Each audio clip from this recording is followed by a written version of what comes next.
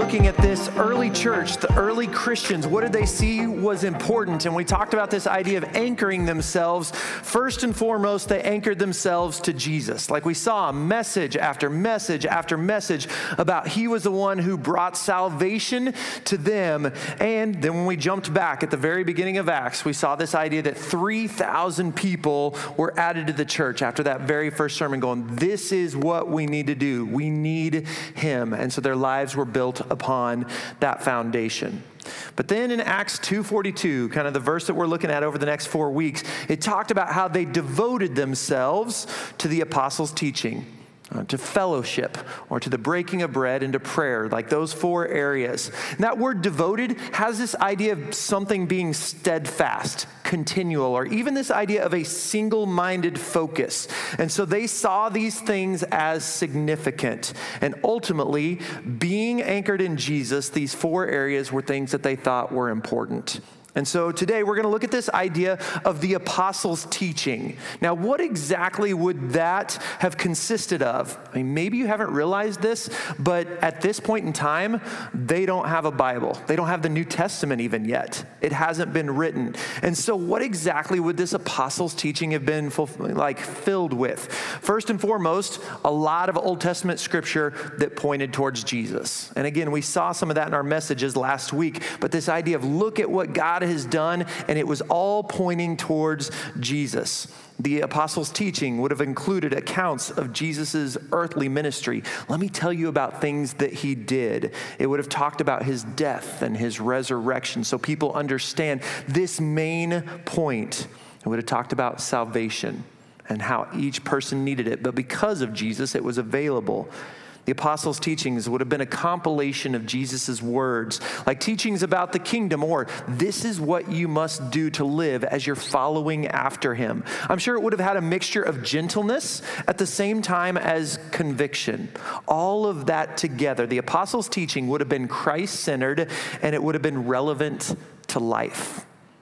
You think about it, these new converts to Christ, they've heard this message, but now they're hungry for the truth. Let me understand, what does this mean? And back then again, not only did they not have the New Testament or Bibles, they don't have ones that they can carry. And so they're coming every Sunday to hear the word. And yet even with that, it's not just something that they talk about on Sundays. It's something that they talk about quite often in their homes. And this teaching, it was a foundational truth. This teaching, it just wasn't head knowledge so that I can become smarter. It changed their lives.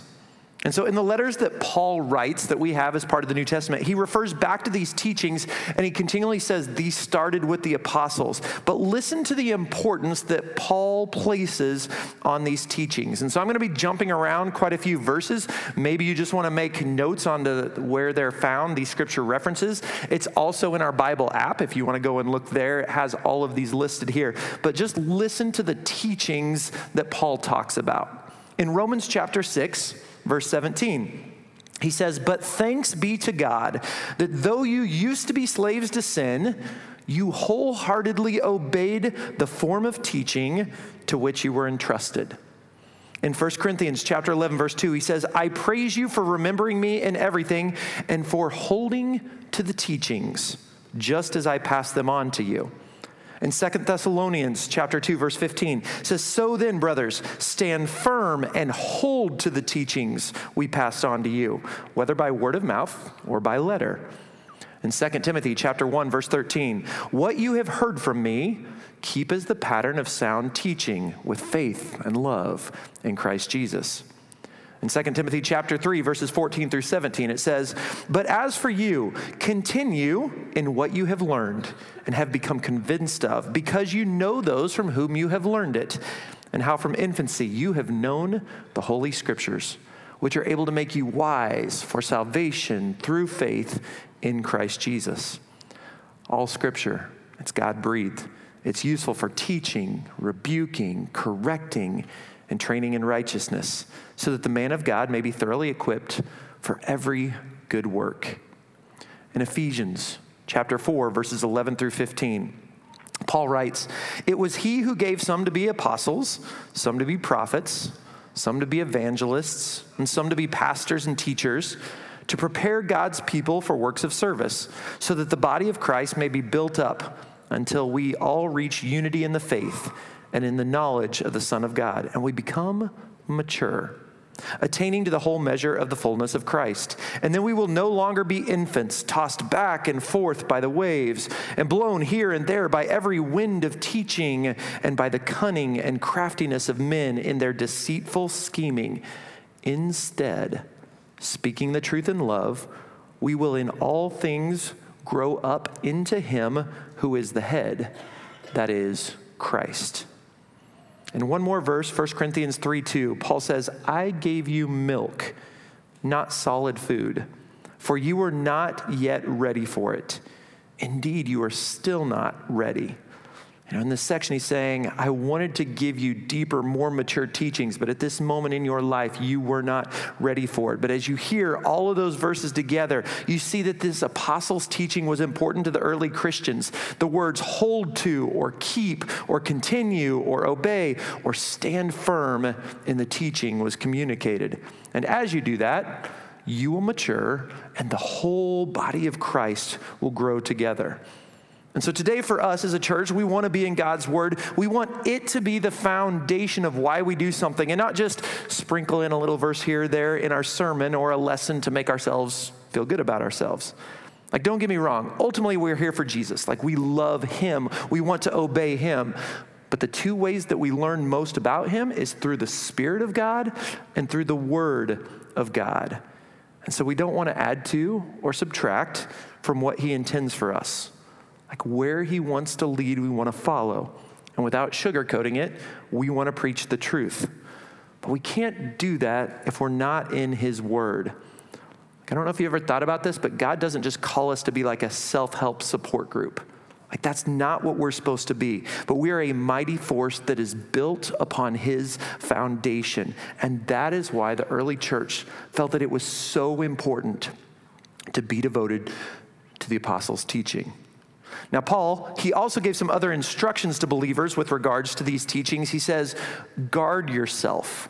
In 2 Thessalonians chapter 3, verse 6, he says, in the name of the Lord Jesus Christ, we command you, brothers, to keep away from every brother who is idle and who does not live according to the teaching that you received from us. Or in Romans 16:17, it says, I urge you, brothers, to watch out for those who cause divisions, or they put obstacles in your way that are contrary to the teaching that you learned. He says, keep away from them. Like, in both of these scenarios, Paul is telling followers of Jesus, hey, be careful for those who don't follow the teachings of Jesus. Some will even claim to be Christians, but you're not seeing them live that way. Said others are going to be in direct opposition to your beliefs. They are going to try to tear you down. They may tell you that you're old-fashioned, like that book, it doesn't mean anything. Or maybe they're going to try to tell you that there are too many mistakes or contradictions within it. Although if you would ask them, can you show me where? Most of the time they can't. It's just something that they've heard out there. Or sometimes you'll even hear, you really should just live the way that you want to. Like, really, that's what life is all about. But all of these are just simply ways that people try to justify their own choices. I'm reminded of a book that I first read at my in-laws' house that's all about Adam Raccoon. All right, Adam Raccoon. King Aaron lets Adam have this box with a flying machine that needs to be assembled because Adam wants to fly. And so Adam is given this instruction book on how to build it. He's also given this turtle named Ernest to come alongside and help him with the process of assembling the machine. And so they open up the box, but pieces scatter everywhere as the box completely falls apart. And Adam is not excited about how long this process is going to take as they follow the instructions step by step. And so in comes a goat who is simply called Professor. And this professor, he says, well, what do you expect when things are done the old-fashioned way? He says, with the new way, there is only one simple rule. Do whatever feels right to you. And so Adam likes that idea, and he begins just putting all the pieces wherever he wants. And when he is done, it is time to fly the machine. But even there, the professor isn't real excited about flying. Like he's hiding behind the tree. He's like, I've got some other appointment. And he takes off running because you can see the uncertainty of looking at what has been built, that he doesn't trust this. And yet Adam takes off, and shortly afterwards, the machine crashes in the lake. Well, Adam is saved, and he comes to, and he asks for a second chance. And King Aaron has the machine pulled out of the lake, and Adam is ready to start building again with earnest, following the instruction book. And after an amount of time, he completes the machine with great joy. He goes on to fly this machine in what they called the greatest air show the animals of the forest had ever seen. I can tell you that people may try to persuade you and tell you that the new way is really how you ought to do things. But the apostles' teaching, the Word of God, does not change, and it stands the test of time.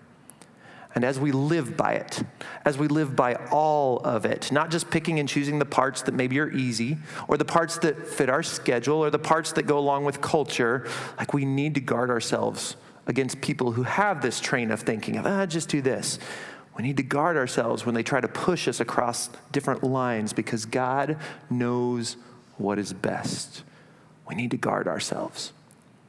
But the last thing that Paul talks about also is not just guarding yourself and the importance of this teaching, but that we need to pass it along to other people. And so in 2 Timothy chapter 4, verse 2, Paul tells Timothy, preach the word.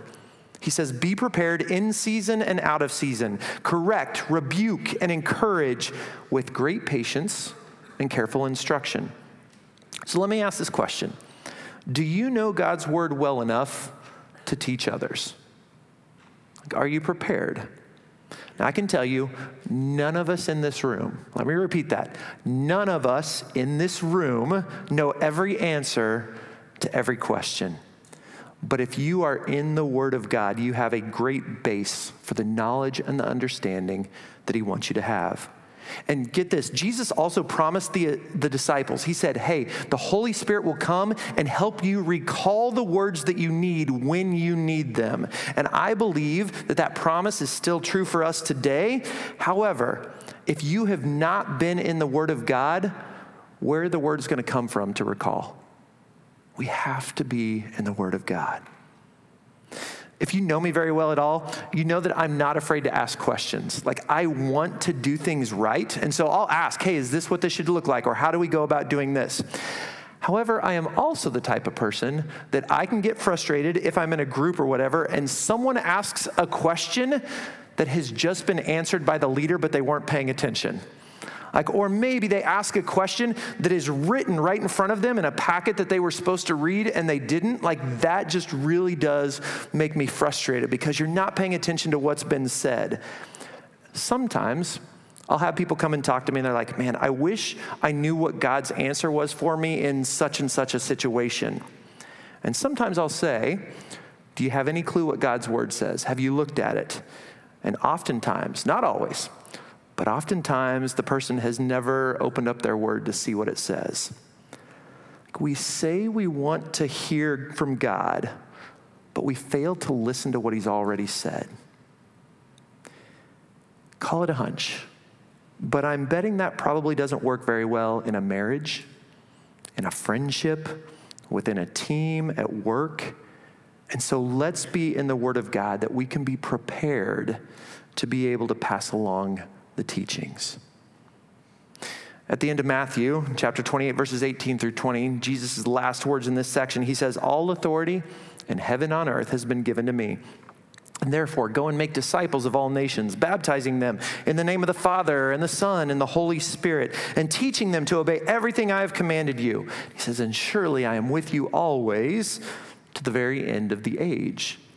And often in that passage, we focus on the words, this idea of going or baptizing. But did you hear the idea of make disciples, teaching them? For people to be able to find and follow Jesus, we have to teach them about Jesus first. And then we continue teaching long after the initial decision has been made.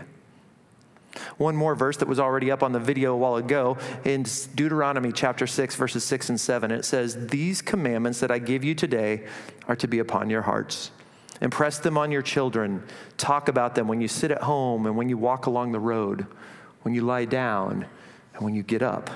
You see, I love that this topic was able to fall on this day of child dedication.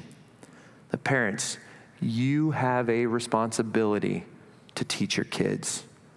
And so talk about God. Demonstrate his ways through your life. Take advantage of those life moments to show his love, his truth, his ways. Don't just hope that your kids are going to snatch on to truth or hope that they choose to follow it. Instead, spend time investing in them and let God's word flow through you. You know what? You can't pass along the apostles' teachings if we aren't in the word of God. How do we know where to follow if we never look and ask, where is it we're supposed to go? And I would tell you that having said all of that, everyone in here would agree with this in theory. Yep, you know what? I want to know God's word, or I want to guard against other teachings, or I even want to be able to pass it along to other people. But the question might be but I don't even know where to start. I mean, have you seen the size of this book? And that's little words in there, okay? Little lettering. How in the world am I supposed to do this? And so this morning, the question to focus on for the next few minutes is, what step does God have for you? Not someone else in here. What step does God have for you as you either start to devote yourself to God in this area, in his teachings, or as you continue to devote yourself to God in his teachings? And here's a few suggestions that might encourage you, whether you're beginning or continuing to devote yourself to him. The first thing is this: set a reasonable expectation to start with. If you want to start a time with God, a devotion time, start small with the amount of time.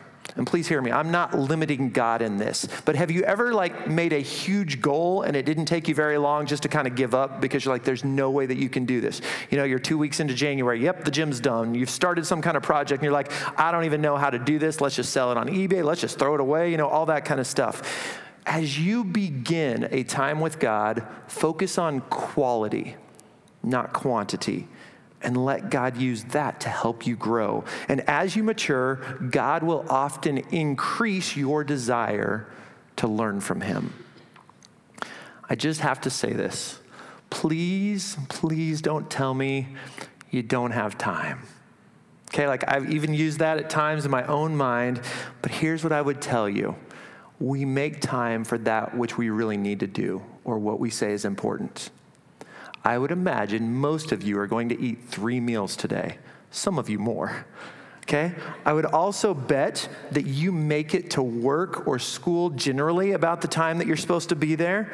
I imagine that you have time to check your social media. Maybe you've done that already this morning. You know what time a football game is on or television show. Even if life is really busy, we do have time.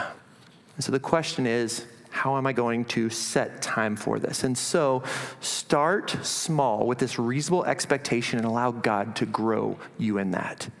Here's the second thing I would tell you. Find a regular place and time. And I get that you will not always be able to do your time with Jesus at the same time or the same place. But if you carve something out with purpose, there's a greater chance that you will do it. And so is there a certain place that you connect? Are you a nature person? So you want to go sit outside because you just feel God there. Some of you are nope, there's bugs, it's cold, I'm not doing that. So is there a room that you can go to, a place that you can be by yourself, where you can hang things up on the wall that you learn? Maybe there's a specific time that works better for you. Some of you, I'm waking up, I'm getting the coffee, and I'm going to read God's word at that time. Some of you are nope, they're crazy. I'm lucky to get out of bed and make it to work on time. And so you're at night, at the end of the day, that's the time that I'm able just to kind of relax, wind down, and be with God. For some people, it's everything is crazy at home. There's not a quiet time there whatsoever. And so during lunch, I take this at work, and I'm out in my truck, I'm right outside, I close my door, whatever that looks like, that's where I am. Is there a specific time that works for you? There's not a wrong answer, but as you're doing this, find a regular place and time, because as you create a routine, it will help you in trying to establish a habit. Here's the third thing I would tell you about devoting yourself to the apostles' teaching. Use resources to help you. Use resources to help you. Like, I get it that if you have not read much of the Bible, it can be overwhelming just to even know where to start with. So use devotion books or reading plans. But even telling you that, don't just stick to devotion books. Like, one thing that our culture can do is we can actually read more about the Bible than we do the Bible. And we want to make sure that God's word is what's changing us. I can tell you resource-wise, don't be afraid to use an electronic version if that helps you. Maybe you're not a reader, and so being able to listen to it helps you to understand. Maybe you're like, all these names, you're like, I have no idea how to pronounce. So like, you're like wanting to listen to understand these things, all right? I would caution you on this. If you have a phone, beware that text messages and notifications can distract you. And so if you're trying to focus on God, maybe don't choose to use that at the moment. Another resource you can use is called a concordance, all right? That is something that lists out words, and you can then look for the word love, and it will tell you a bunch of verses where the word love is found. And so if you're struggling with something or you want to know about a topic, use that to go and look. In fact, plenty of Bibles have one in the back of your Bible, okay? If you don't, here's an amazing tool that we now have. It's called Google. Like, you can type in verses about parenting, verses about giving, like whatever it is, and it will pop up a whole lot. And you can read them. And some of them may not apply to what you're wanting, but man, there are a lot of them that do. The amount of resources that we have to be able to be in the Word and understand it is so helpful. And speaking of that, you can even still listen to sermons and podcasts, and I know that people spend a lot of time preparing those things so you can learn from them. But again, I would encourage you, don't just do that. Make sure you are in the Word yourself. But in this age that we live in, take advantage of the resources that are available. Here's the fourth thing I would tell you. Ask God to teach you something. Like, when you're starting your time out with Him, ask Him, God, will you teach me something? Will you show me something? Help me to listen to you. And so teach me about who you are, because I need that today. Help me to know some truth. God, help me to know about myself, maybe as I'm struggling in this area. Help me to understand. Help me to focus. If you simply stop at the beginning of your time with Him, that allows you to slow down. It allows you to put you in the right mindset, and it asks for His help, which last time I checked is a pretty good source. So ask Him to help you. Number 5, don't finish God's sentences. All right, don't finish God's sentences. And I don't know if you've ever tried to complete someone else's sentences, but you've been wrong. And like, maybe you're in that conversation and you throw out like 4 or 5 words in a row. Maybe it's this, and they're like frustrated with you by the end, all right? Because it doesn't seem like you're listening. Like, sometimes we'll try to complete someone else's sentence because we're in a hurry. We're like, you're taking forever in the story. So you're like trying to help them along. Or you've had this conversation before. So you're like, okay, I know the answer, all right? But when we do that, it doesn't show that we're truly listening. And sometimes we can do that with God's word, especially in these passages that we've read a lot before. And so we can be reading it and our mind just starts to go somewhere else. In fact, in my own reading time this week, there was one day that I caught myself, okay, I know this passage, so I was going off.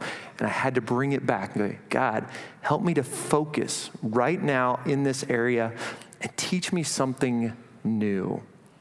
You know what? There may be these sections that you've read 1,000,000 times, but there are still things that God may want you to know.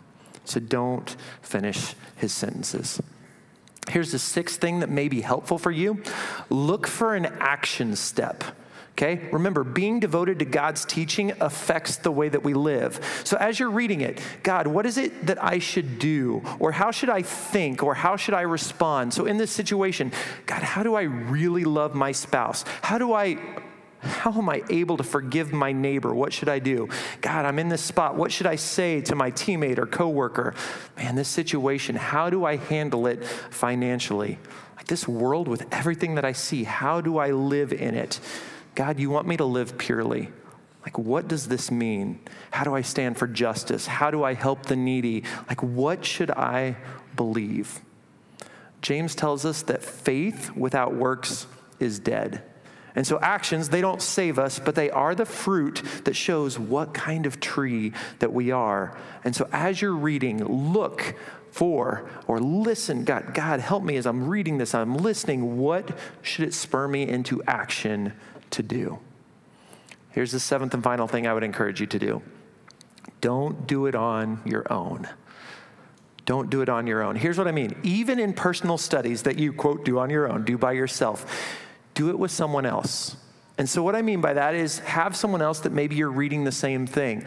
Like last year, my wife, my oldest daughter, we read through the entire Bible together. And we didn't talk about it every single night. But certain times during the weeks, hey, what did you think about that? Did you have any questions? It was something just to help keep you accountable. Sometimes I know people do this in small groups. Hey, let's talk about this. Let's read this while we're away and come back and be able to talk about it. Sometimes I remember moments where members of our youth group would read the same thing, and then we would post a comment on social media, and we'd call it hashtag SRCC Devotions. So it was just a one-sentence response to what we read, but you knew that you weren't doing it by yourself.